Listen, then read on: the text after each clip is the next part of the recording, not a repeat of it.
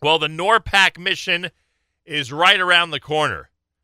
Those of you who are familiar with it, you know how significant it is. If you've never heard of it before, pay even more attention to this conversation. Dr. Richard Schlussel is with us live via telephone. He is the co-chair of the NORPAC mission and can tell us just how important and vital a mission this is. Dr. Richie Schlussel, welcome back to JM and the AM. Nachum, thanks for having me. It's always highlight of the year for me to get a chance to chat with you and your listeners. You're always so gracious, and your audience is always so helpful in making the mission a great mission, which, as you said, this year is Wednesday, May 17th. Wednesday, May 17th, just a few short days from now. We've extended the registration to the beginning of next week. So if people are last-minute people, you can register either at norpac.net or email our executive director, Avi, at norpac.net. That's Avi at norpac.net. Just say, hey, Avi, I want to register. Or go online to the website, norpac.net, and you'll be able to join us for a very important day. You know, you've always stressed, and I've always hopped on this bandwagon, that as important as it is to go, and believe you me, we're asking people of all ages to go, and we'll explain what their role is in a minute.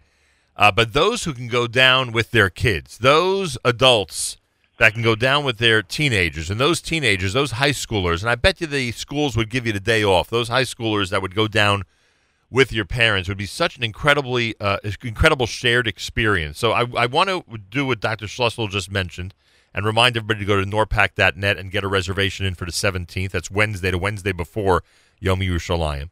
So that's number one. And number two, if there's a way to go with at least two generations, you and your parents, or a father with a son or daughter, or a mother with a son or daughter, it makes it even more extra special. And I got the list of bus locations. I haven't even asked Dr. Schlussel yet how many people are on this mission. I will.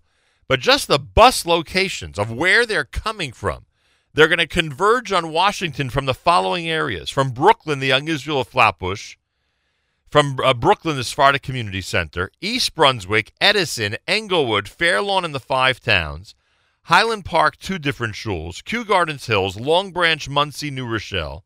Two Manhattan shuls, O.F. Tzedek and Lincoln Square, both on the west side. Riverdale, West Hempstead, and West Orange. Dr. Schlussel, that is one impressive list. So you're entirely correct, Nachum. We try to make things as easy as possible for anybody who wants to attend. You don't have to be the world's greatest speaker. We have talking points written out for you. You can speak as much as you want or as little as you want. Your presence in Washington in a congressman and senator's office speaks volumes. So you can speak as much as you want or not. You can take a dart and throw it at the map in the tri-state area, and chances are, as you just mentioned, you're going to hit a location where we made it easy for you to depart and to get home at a reasonable time. And your point about the generations is a phenomenal one. I got to tell you that some of my favorite, one of my favorite pictures in our house is the picture of me, my dad, who just had his 82nd birthday yesterday. Dad, happy birthday. And he's going into the YU Hall of Fame for his basketball prowess. But all right. The greatest picture, one of the greatest pictures I have is me, my dad, and my son in our jackets and ties with the U.S. Capitol in the background on a beautiful spring day. And I've been at meetings where my dad saved the day with the chairman of the House Appropriations Committee with steering the conversation to a pro-Israel tone. I've been in a meeting where my son, who was just a teenager at the time, got to express his sentiments standing in Sderot and missile defense that no adult could articulate as well as a teenage boy talking about his teenage friends in Sderot. So it's so great for your kids who are 8th grade and up to see how much Israel means to you, and it's so great for you as a parent to see how they shine in those situations. No question about it. All right, norpac.net is the website to register for the NORPAC mission the 17th of May. How many people do we have so far, Dr. Schlussel? Nachum, you were there once. It's an amazing thing to walk the halls of Congress and see kippahs with the American-Israeli flag and the NORPAC logo up and down the hallways of the Congress and the Senate, up and down. As you go into the buildings through security, strangers come over to you and said, "Who's NORPAC? They've taken over the town. Who is NORPAC?" And we literally do, because we're closing in on 1,000 people. Woo! So there are people, friends of yours, relatives who have either gone or are choosing to go. Join us. You're going to have a great day with a lot of great people. I would just mention, sometimes people say, well, what's the point? How much do we really accomplish? And NORPAC can point to very concrete, real accomplishments in the Middle East and in the U.S.-Israel relationship. Oh, and there's a lot coming up. Yeah, that's right. In the past, we have pushed forward, our organization, on those days, legislation that crippled the Iranian economy, that sanctioned Hezbollah, that introduced the concept of Iron Dome to the Congress. They didn't even know what it was when we first started having our discussions, and saved funding for it when it was considered to be cut.